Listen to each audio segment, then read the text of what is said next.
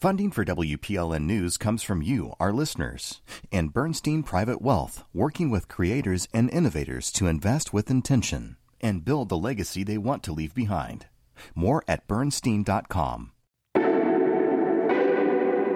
I'm Khalil A. Colonna, and this is Nashville. Last year was the 10th hottest on record globally, and Nashville had the 8th highest average temperature. A warmer atmosphere means more extreme weather, but the city is working on measures that will not only help us adapt to climate change, but also reduce our impact on the planet. Will it be enough? And will we get there in time? That's coming up later this hour. But first, transgender patients at Vanderbilt University Medical Center were notified last week that the Tennessee Attorney General had requested and received non-redacted copies of their medical records. It's part of an investigation into VUMC's gender-affirming care clinic. WPLN's Mariana Bacallao has been following the story and joins me now. Mariana, thanks for being here. Welcome back to the show. Thank you for having me. So why is the Attorney General's office investigating Vanderbilt's transgender clinic? So this case revolves around the health insurance plan for state employees, which doesn't cover any sort of gender-affirming care. This is actually the subject of a recent lawsuit filed by 2 state employees, one former and one current, who say that policy amounts to discrimination because it covers hormone therapy for cisgender employees, cis women who may be going through menopause, but not for transgender employees. That means that none of Vanderbilt's gender-affirming care services are covered. But the AG's office alleges that a doctor there had found a way around the restriction and billed the state's health insurance anyway. What kind of information did the AG ask for? Well, it's interesting. Attorney General Jonathan Skrmetti began asking for documents related to this case late last year.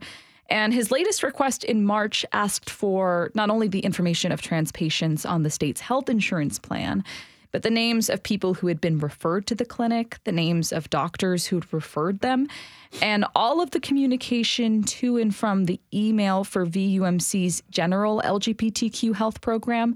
So not specific to gender-affirming care.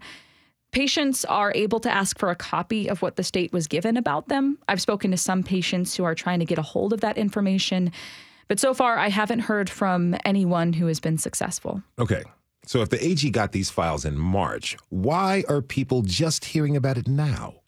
The timing is a little complicated. VUMC has been turning over records since December, actually. But at the start of this month, a copy of AG Skrmetti's requests were submitted as evidence in court. That's how I was able to access the request and read the details. That was submitted in a lawsuit against a state law that will ban gender-affirming care for minors. That's set to go into effect at the end of this week. How was Tennessee's AG able to get a hold of this information? I mean, don't health privacy laws like HIPAA prevent hospitals from sharing your information? Not exactly. HIPAA makes a lot of exceptions for law enforcement and attorneys general. Skrmetti issued what's known as a civil investigative demand, or CID. So this is not a subpoena, but it doesn't leave a lot of room for pushback or recourse from providers or patients. In other non-HIPAA cases, a court or a judge might need to sign off on a request like this, and they would judge it based on how relevant the information is to the investigation at hand. But the AG doesn't have to go through a court. You talked to some of the people involved. What have you heard from some of the patients? They're terrified. Tennessee Republicans have used anti-trans laws to rally their base, and now a Tennessee Republican has access to their names, addresses, their dates of birth. Some are afraid their personal information could be used against them, or that, it could be used to shut down Vanderbilt's gender-affirming services. Here's Dr. Roberto Che Espinosa, a patient at VUMC. Nothing good has ever come out of an entity creating a list of a demographic of people. The state legislature here in Tennessee is creating conditions for burning flesh, and that terrifies me. And some no longer feel safe at Vanderbilt. A lot of people are asking, what did VUMC do to protect their patients' records? Why didn't they notify patients earlier? Why didn't they fight harder to keep those files private or at least redact information. Well, why didn't they? We don't actually know that they didn't. A spokesperson for VUMC said they couldn't comment or clarify any of my questions along those lines. They stressed that legally they had to comply with the state. I spoke with Bryce Timmons, a civil rights lawyer who litigates healthcare claims. He says that if Vanderbilt had tried to fight this, it would have been an uphill battle. The law, as written, sort of presumes a certain level of good faith on the part of government actors. And I don't think that we're seeing that here with this administration in Tennessee. The Attorney General's office says this investigation is centered around the provider, not patients, and that it holds their medical records in the strictest confidence as required by law.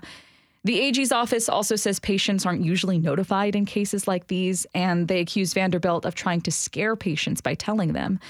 But patients say they want to know, and they're going to be keeping a closer eye on the medical information from now on. I'm sure you'll be keeping a closer eye on this story as it develops. That I will. That is WPLN's Mariana Bacallao. You can find the link to her story on this episode's web post at thisisnashville.org. Mariana, thank you as always for your reporting. Of course.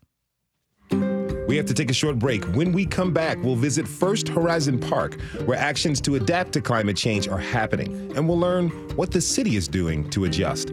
Are you seeing signs of climate change where you live or work? Tweet us at This Is Nashville.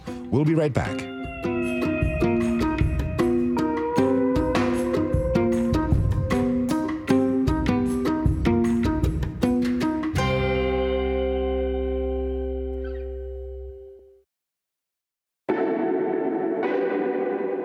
I'm Khalil Ekolona, and this is Nashville. Climate change is upon us, and human beings have to adapt. The way we live and the structures we build interrupt natural processes, including the way that rain cycles through the earth. Middle Tennessee is no stranger to heavy rains. Flooding is a danger we've experienced in the past. And as our city expands, it's something we need to prepare for as severe weather events become more frequent. One organization that's thinking about solutions is the Cumberland River Compact. We sent our producer, Magnolia McKay, out to First Horizon Park where the Nashville Sounds play ball to see one of these solutions in action. A crew of 6 workers in neon green shirts are hard at work, just outside the right field entrance. Now, when you hear garden, you might expect to see some kind of mound with landscaping, but here, the landscaping is in a big triangular ditch, which may sound kind of funny, but it serves a very specific purpose. A bioretention facility is a method for managing stormwater that falls in an urban area. Chris Hornsby is the field operations supervisor for the Cumberland River Compact, and bioretention facility is the technical term for this rain garden. It collects rain to soak into our soil, as opposed to just dumping it straight in the Cumberland River. It's a type of green infrastructure, which is opposed to gray infrastructure. So a gray infrastructure is culverts and pipes that run underneath the city, and their purpose is to get stormwater away from the place where it fell, usually away from houses and structures, as fast as possible. But the problem with this man-made gray infrastructure, it's a little too efficient. Then that rain gets into the streams much more quickly, causing flash flooding issues. It carries a lot of pollution in, and that's not good for our drinking water source. That's where the rain garden comes in. The rain that falls on the stadium funnels into the garden from 2 inflow pipes. Then, say we get a really, really heavy rain, and it's more than this facility can handle. This is an overflow, outflow area. In the middle of the ditch is a big concrete storm drain, about the size of a hot tub. The nice thing about that is that as it will take a long time for the water to reach that level, the sediment, chemicals, and other pollutants that are coming into the facility will have time to settle down to the bottom of the facility and infiltrate into the soil. So the water that does flow out to our tributaries will be more pure. But what does this have to do with climate change? It's really more of a local mitigation strategy. You could say that we're having more frequent, intense storms because of climate change. And cities with outdated gray infrastructure have trouble managing that stormwater. So, in a rapidly growing city like Nashville, where we're laying new slabs of concrete all the time, not only is that bad for the waterways, it's also bad for the urban heat island effect. So it's going to make our cities hotter because this whole section could be paved.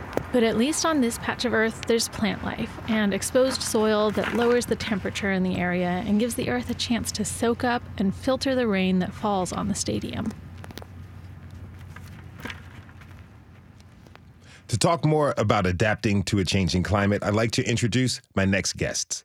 Vasu Premlani is the Sustainability Project Manager for Metro Nashville's Department of General Services, and Millie Peterson is a rising high school junior that participated in the Nashville Youth Climate Summit. Vasu, Millie, thanks so much for joining us, and welcome to This is Nashville. Thank you for having us. Thank you for having us. Really appreciate you both being here. Now, Vasu, we just heard about the Sound Stadium. That's one way to manage some of the effects of climate change. But how are adaptation measures like this different from sustainability? Well, it's really part of sustainability. Sustainability, most people don't know, is a 360-degree effort. It's not just energy. It's not just solid waste. It's not just stormwater management. It's not just pollution prevention. It's the food we eat. It's how we get to work. It's where we work. All of these things comprise sustainability, as is stormwater management, the example that you gave previously. Okay, so the department you work for is responsible for all of the renewable energy efforts in the city. Metro has a directive that all energy used in its building is renewable by 2041. That's pretty soon. What's the plan to get there? Well, we have a few strategies. We are creating partnerships. We're looking at financing deals of getting as much solar on our buildings as possible, as well as creating off-site partnerships to get the renewable energy certificates, RECs, that certify that our energy is green and renewable. Well, how are we doing on that front? Well, considering we just started, because we had a bill passed, which was 2019-1600, passed in 2019. We have a stair-step approach. So you can imagine that, I'm sure you can appreciate, it takes a lot of doing to get our ducks in a row, because putting renewable energy on top of buildings is not a small task, nor is it a small ask of finances. So getting these ducks in a row takes a while.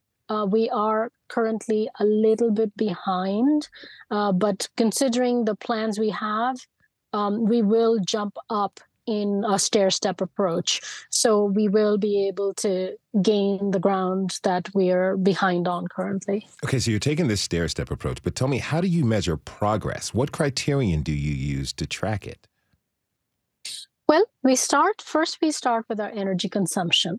So say we're talking about just one building or just your home. So to make things simpler, say your home consumes, say, 2,000 kilowatt hours of energy per month. And that's the amount we need to offset. You can do it primarily through two ways. One is through energy efficiency, and the second is through renewable energy. Energy efficiency is more cost effective than renewable energy. We are doing both. We are doing energy efficiency and renewable energy energy efficiency and renewable energy. So we cut down how much we need, and it's a percentage of what we consume is what your offset is. That's what the metric is. Okay. Now, Millie, tell us more about the Nashville Youth Climate Summit. What was it like? It was really interesting to see the diversity and the amount of kids that came from all across Nashville. We had kids from Antioch and lots of people from MLK and Hume Fog, especially. There was different workshops that you picked in the morning, and you would do those later in the day after a panel with a bunch of climate experts and the Mayor Cooper. And so the ones that I picked was the mending and repurposing workshops. So that was like taking a piece of fabric that had a hole in it and making it into a fun design and something like that. And then repurposing, taking old t-shirts, making it into something new, like a tote bag is what we did. And I really enjoyed those specifically, but they also had things like urban transportation maps where it just kind of showed the hot spots for where we're using energy and where we can shift it around. It was a really interesting thing, and there's a lot of different options. But I personally chose the more sustainable fashion side of things because that is something I'm very interested in. Okay, so what got you interested in the sustainability of fashion in regards to climate change? So I've been seeing I've always been interested in how things are made and done. And there's so many issues intertwined with the fashion industry. So there's the factory labor conditions and everything with that, as well as the wastefulness of the consumerism around buying clothes. And so I find that sustainable fashion is a really nice intersection because I like learning how to sew. My grandma's been sewing things for me my whole life. It's something I'm really interested in learning more about and getting better at. And so combining that with the sustainability that I know is important and seeing how you can make things so tailored to your size and have them fit you it's very interesting. It's really cool. And now, tell me, have you always been interested in climate change? I would say so. I love gardening. I've been gardening with my dad my whole life on weekends. It's something that it's always been a part of my life, and being part of nature, hikes. I've always been outside and being outside amazing, and it's connecting you to nature, which is so important, and it's so interesting to see it fleeting and see people caring about it less because they haven't been a part of it. And I think that's unfortunate. Now, talk to me real quick about the conversations you have with your peers. A lot of people are, like you said, they may be caring about climate change a little bit less. But what kind of conversations do you have with your peers, other high school students, about sustainability and the future? Yeah, I feel like there isn't much information about the progress that we're making. It's more so of a climate doom that we hear where there's no hope, there's no way, we're too far in. And there are parts of that that are true. But I don't think that the scare tactic is something that is really motivating people to try and make change, because people care about, they're like, yeah, I care that there's trash on the ground, but it's kind of harder for them to see the bigger picture of when the ocean levels rise, the communities most affected are going to be the ones who have the least resources, and kind of seeing how the intersectionality of it all comes together. It's something that's hard to grasp, and there isn't much teaching about the methods that we are using and the new technologies that are coming into use and the things we can do on a smaller scale going into bigger scales in activism. If you're just tuning in, this is Nashville, and I'm your host, Khalil Colonna. We're talking this hour about climate change in Middle Tennessee and what the city can do to adapt. Is climate change a concern for you? Tweet us at This Is Nashville. Now, I'd like to introduce my next guest. Dodd Galbraith is a professor and director of the Institute of Sustainable Practice at Lipscomb University. Dodd, thank you for being here. Really appreciate it. I'm honored. Glad to. So what are some of the things that you teach your students? Oh, much of what we've already heard. We basically try to meet students where they are. So we get students from a variety of backgrounds. About half of our students come from business training or business careers. About 15 to 20% of our students come from manufacturing or consulting. less than 10% of our students come to us with an environmental background, a traditional environmental background, or even an environmental degree. And what that tells us is that's actually encouraging. That's exactly the kind of disciplines and professions that we want to green up, that we want to add sustainability to, because the environmental professionals have already been trained in that area. So our first goal is to ground everyone in this 360-degree definition of sustainability, like we heard earlier from our first guest, and then to help them specialize in something like energy or buildings or food systems or water systems and so forth. What are some of your students, what are some of their biggest concerns when it comes to sustainability and the environment? You know, it really varies. You know, sometimes they're very focused on climate change. A lot of times they're just focused on making it in life, you know, being successful. I'd say they all share a common interest in a meaningful career, having an impact. And sustainability is kind of the challenge of our generation. Every generation gets something like this, and so far in history, every generation has met the challenge. And so they often come to it with a lot of energy and excitement and hope. Tell me, you mentioned this. What does the greening up of your students, what does that entail? Oh, yeah. It basically, you know, when I get an industrial engineer, you know, a lot of industrial engineers are trained to manufacture things that are not necessarily good for the planet. You know?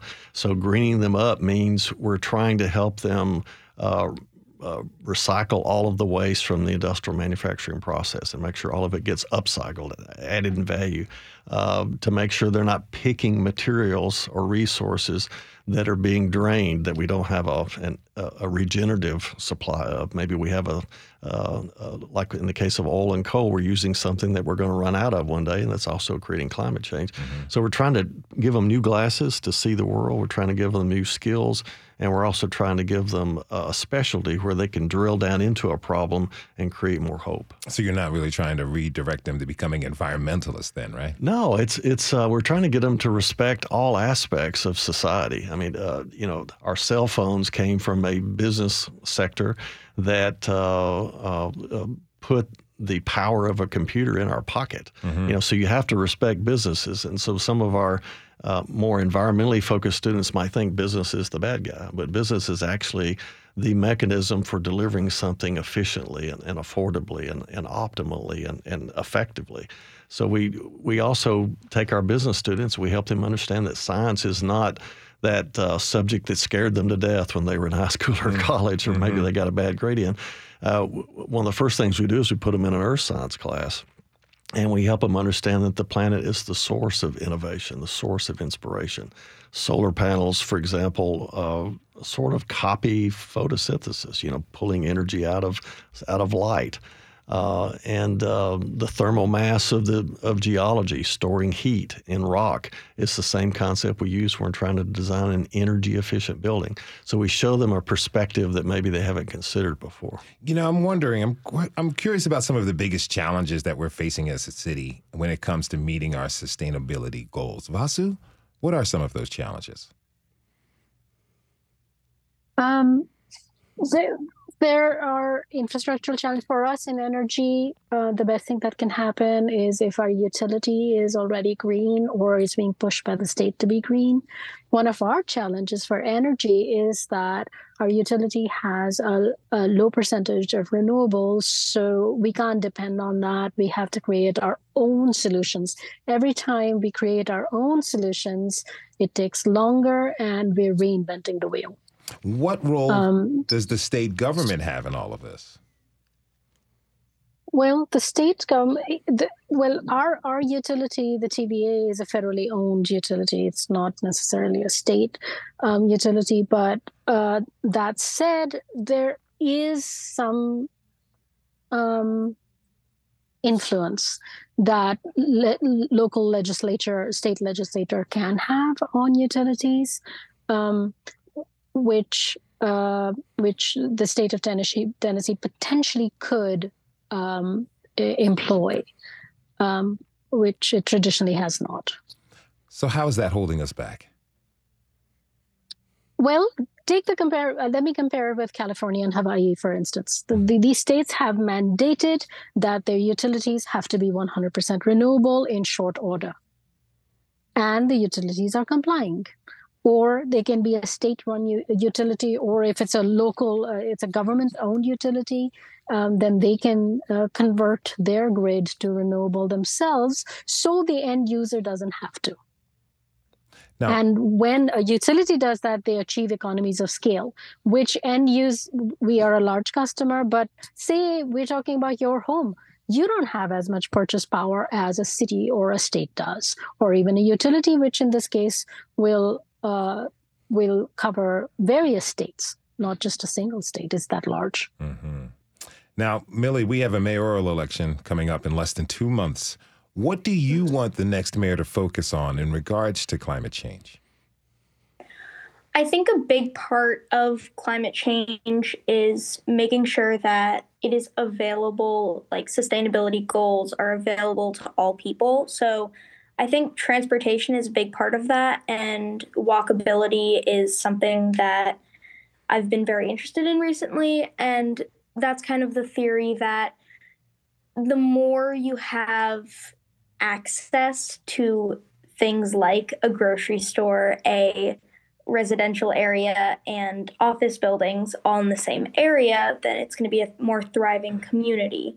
And I think that's really important to have a better transportation system, that if I was needing to get to the other side of Nashville, I could do that in under an hour, because I haven't had a car. And so needing to get around without having access to a car is very difficult. And it's something that is overlooked a lot of the times because it's assumed that you have a car.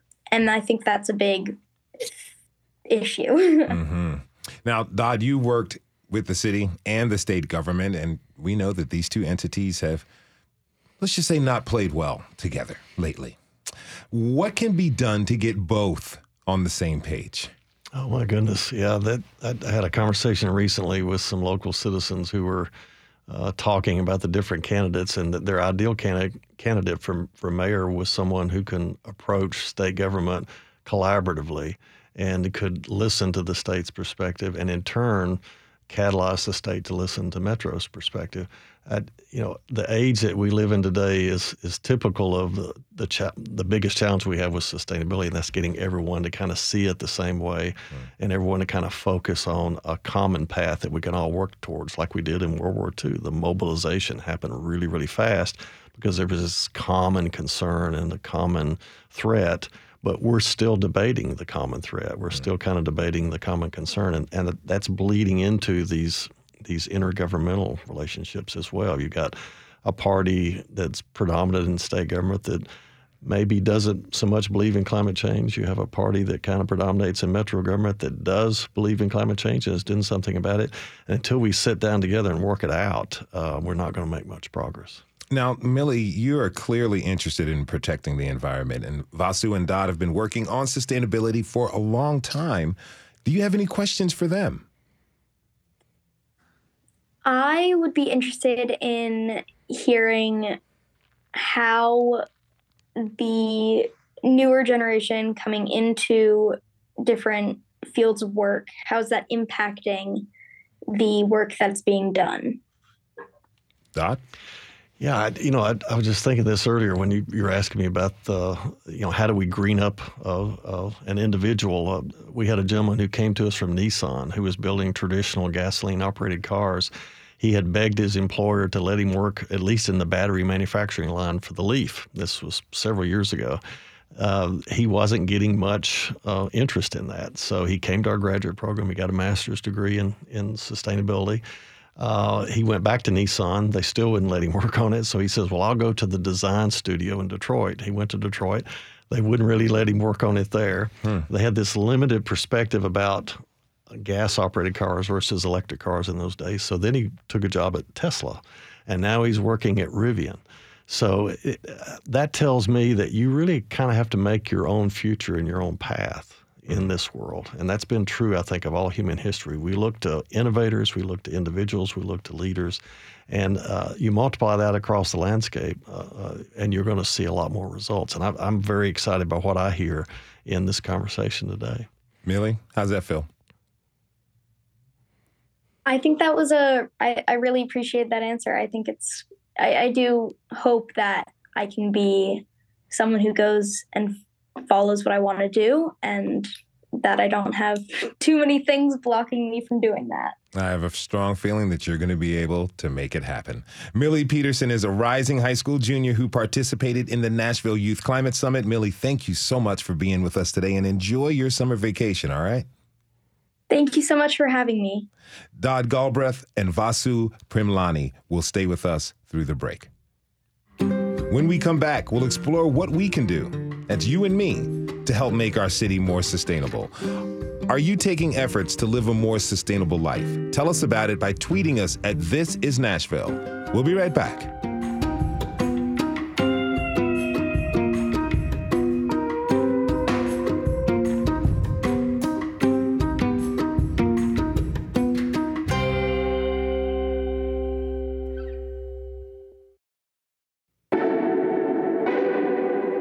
I'm Kaliole Colonna, and this is Nashville. As we move forward into an uncertain future in regards to climate change, it is important to think about how we can adapt. But adaptation has its limits, and it won't be enough. We also need to live more sustainably. It's going to take everyone, and that includes individual Nashvillians. So, what can we do together? For more on that, I'd like to introduce my next guest.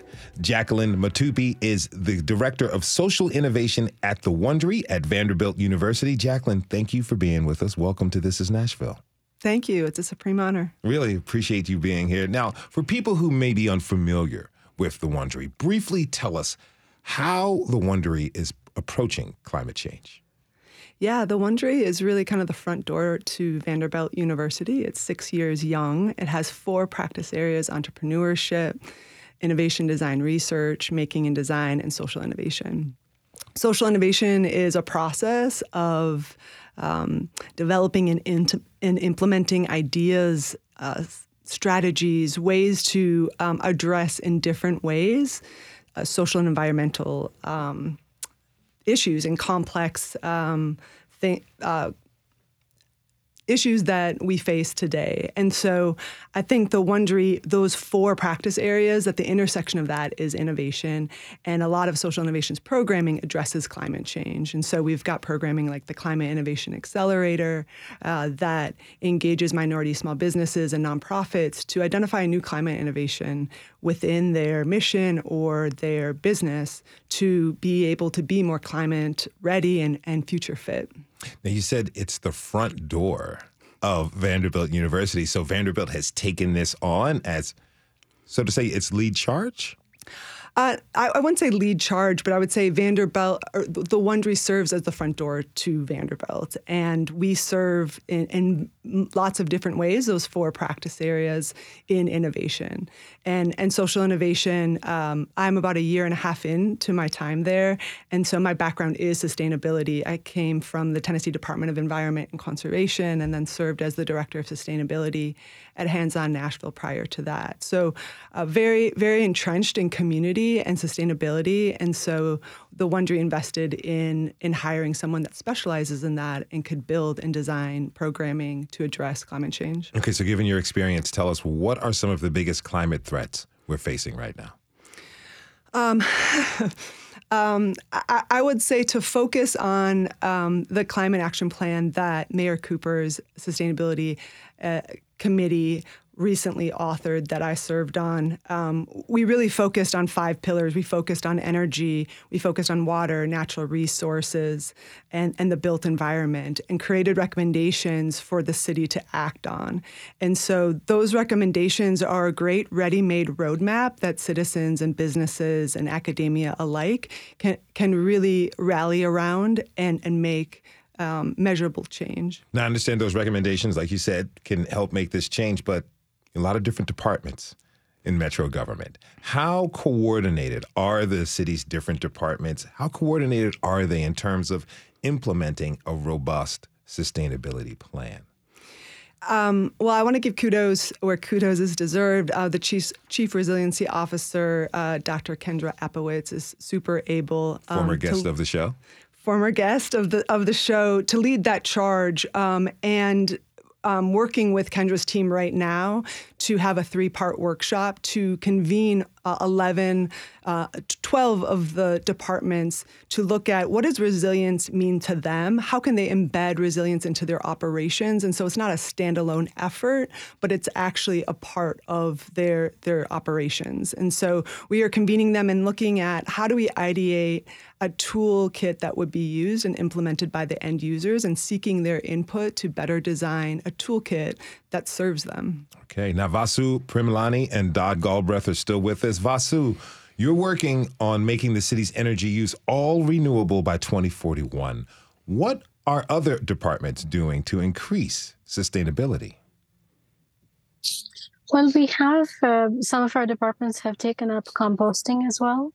And with Metro Water Services, they are really focusing on being a net zero building. We're getting a lot of our new buildings, our libraries being LEED certified. So that cuts down the energy consumption, as well as, of course, pushing the renewable energy on there. So these are primarily the 3 prongs that we see with leading for energy efficiency, and renewables are the 2 strongest ones. As well, there's one more thing in transportation. We also have a mandate to make our fleet electric. So we have had an influx of electric vehicles come in, which cuts down our emissions by about 96% for electric vehicle. When is that new fleet going to be fully operational? We have a timeline for that as well. I don't know the latest numbers, but we have a timeline for that as well. I'll have to look that up. Ooh. But definitely in the next decade, or so. Now, Dodd, when some people think about climate change and moving to a sustainable lifestyle, they often claim it's too heavy of a lift, that they can't afford to make those changes. How do you respond to that? Well, it's largely true. I mean, a few years ago, I did one of those carbon footprint analysis that you can do online, for myself and my family before I put solar panels on my home, before I started driving an electric car. And I think I was using something like 4.5 planets, in my footprint. Wow. When I changed my lifestyle, the best I've been able to get it down to is about 2.3 planets is the rough analysis. And that I started asking myself and my peers and experts in this field who study various aspects of this carbon-rich economy that we live in, what's the real problem? And they said it's really the societal interconnections and the networks of energy use and commerce that have kind of tied us all in this big knot together. And so just like in, as I referred to earlier, the mobilization that we had to do for World War II, we're going to have a massive societal mobilization, because individually there are limits to what we can do. It's going to take society to step in and do it. And I just want to share a couple of good news. The U.S. Energy Agency just reported this year that renewable generation surpassed coal and nuclear power in the U.S. electric power sector in 2022. And they're predicting that more than half of new U.S. electric generating capacity in 2023 will be solar. So this mobilization has started. It's beginning to gain steam. But our biggest challenge is going to be replacing this huge base load of fossil fuel energy that is every day churning out electrons for society.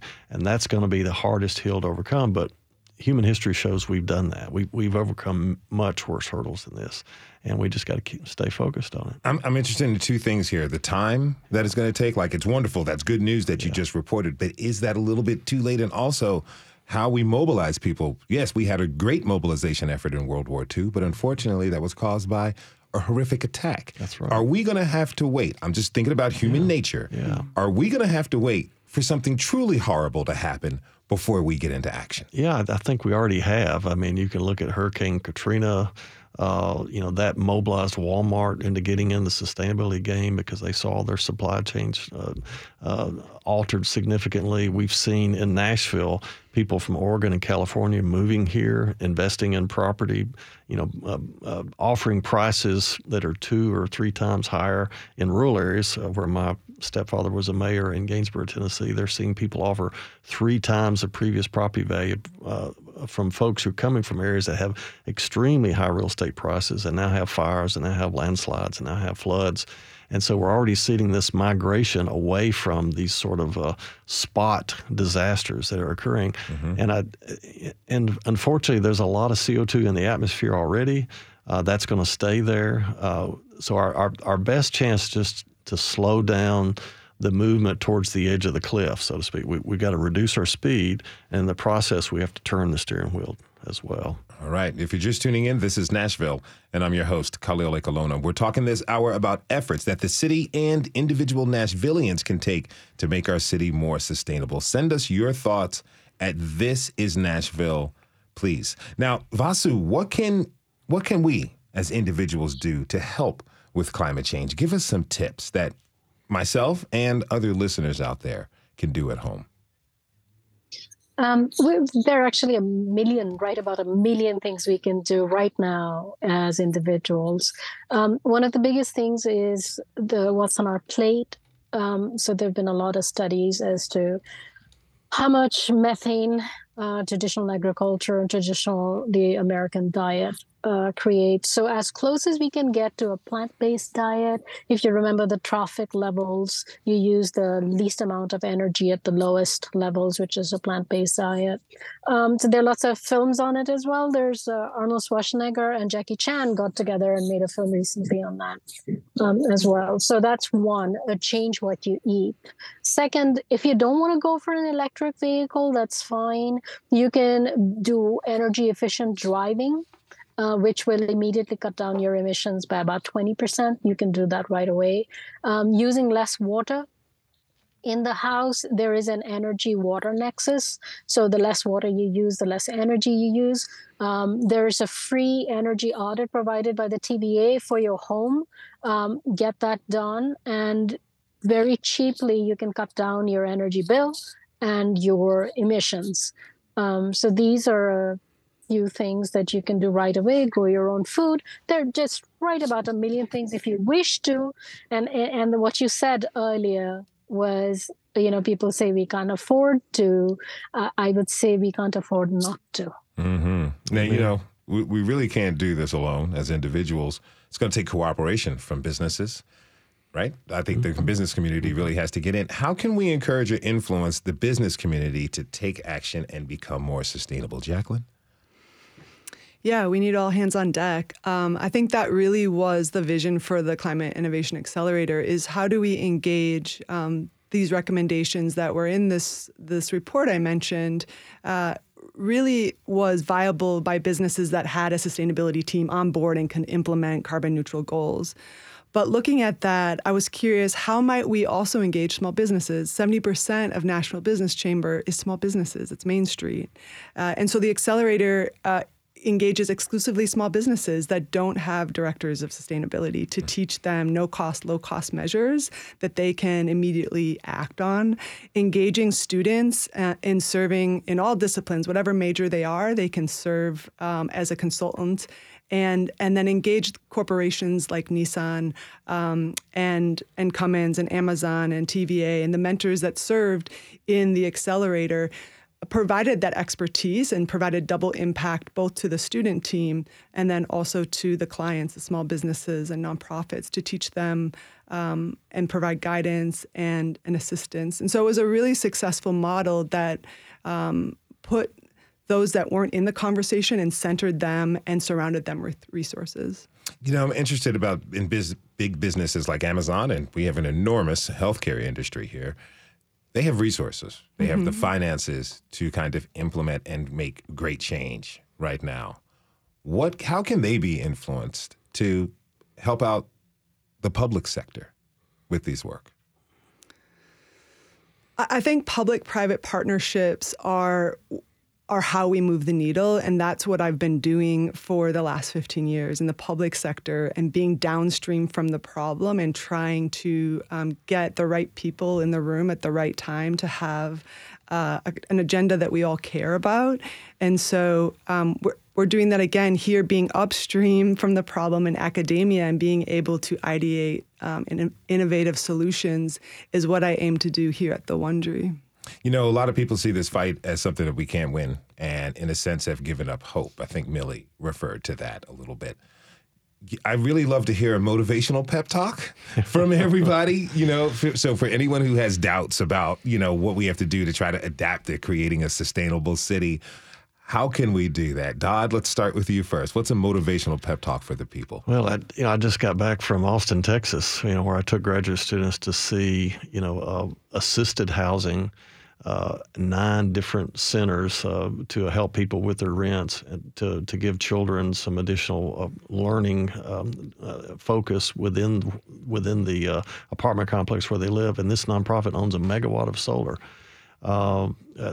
Next week, I'm going to be in New England with students looking at communities that are almost completely off the grid, going to Montpelier, which is a city that's 100% renewable energy electrified. We've already done it. We just haven't done it at scale yet. And I think leaders, if we look back at the World War II analogy, our leaders were honest with us. They told us there are going to be sacrifices, there are going to be challenges, and there's probably even going to be some damage, right? Europe suffered enormous damage before we figured out how to win that war. But look at it today. Human history shows that we always overcome it, but it always happens through honesty, focus, and collaboration, and mobilization at scale. Mm-hmm. Vasu, what's your pep talk?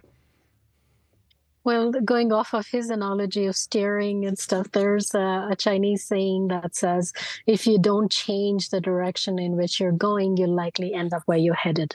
Mm-hmm. And the only thing that works in solving problems is care, is love, and positive energy. So let's perhaps, if you can muster with an atmosphere of joy, putting your best foot forward. And I'd say don't take small steps, take large steps. Because we are at the 11th hour, even 11.5 hour, fine. Do the best you can, put your best foot forward. We're all in it together. We're all here to support you, us, our families. You, everyone who's listening is my direct family. You're my family, I care about you. This is why we do the work we do as environmentalists, because we care about not just people, we care about the trees, we care about the air, we care about the water and everything that lives in the water. So we care, we love a lot. And I would invite you to join us. And it's not heavy. We'll make it light. It's not heavy. Let's put our best foot forward with the greatest love and the greatest joy we can muster. Thank you for that. Now, Jacqueline, what's your pep talk to any of our older citizens and Nashvillians who feel like they're too old, they're too out of touch, too out of place to make an impact? I would encourage them to hang out on Vanderbilt's campus for a week and hang out with the younger generation who are so full of hope and curiosity and wonder and awe. It's really inspiring to be around. I think as we get older, we get in this place of knowing. I've been here before. I'm jaded. I'm full of knowledge. And so to really lean into curiosity and ask more questions, I think will get us to a place where we need to be. And so how might we, or tell me more, are questions I embrace on the daily that gets me to new conversations. I think too, for the younger generation, finding purpose is going to get you further than saying, I want to be a lawyer or I want to be this certain profession, because purpose transcends all sectors and goes beyond your job title. And that has always been my North Star, is purpose. And so I think embracing curiosity and purpose is going to change the mindset necessary. It's going to take a lift from all of us, sacrifices and achievements from everybody, from the faith community to what people would say, the agnostics or the non-believers, but it's going to be something for all of us. I want to thank you so much, everyone, for being here. I want to thank you for the work that you're doing. My guests were Jacqueline Mutupi. She is the Director of Social Innovation at the Wond'ry at Vanderbilt University. Dodd Galbraith is a professor and director of the Institute of Sustainable Practice at Lipscomb University. And Vasu Primlani is the Sustainable Project Manager for Metro's Nashville Department of General Services. Again, thanks to you all for being here with us today. And thanks to you for tuning in this hour. This is Nashville is a production of WPLN and Nashville Public Radio. Today's episode was produced by Steve Harouche and Magnolia McKay. Our digital lead is Anna Gallegos Cannon. Michaela Elias is our technical director. Our executive producer is Andrea Tudhope. The masterminds behind our theme music are Larange and Namir Blade. Special thanks to Catherine Price and Caroline Eggers. Listen back at thisisnashville.org or wherever you get your podcasts. And the conversation doesn't end here. You can tweet us at This Is Nashville or find us on Instagram and tell us what you want from our show by filling out our quick survey online. This is Nashville. I'm Khalil Ekalona. We'll see you tomorrow, everybody. And be good to each other and the planet as well.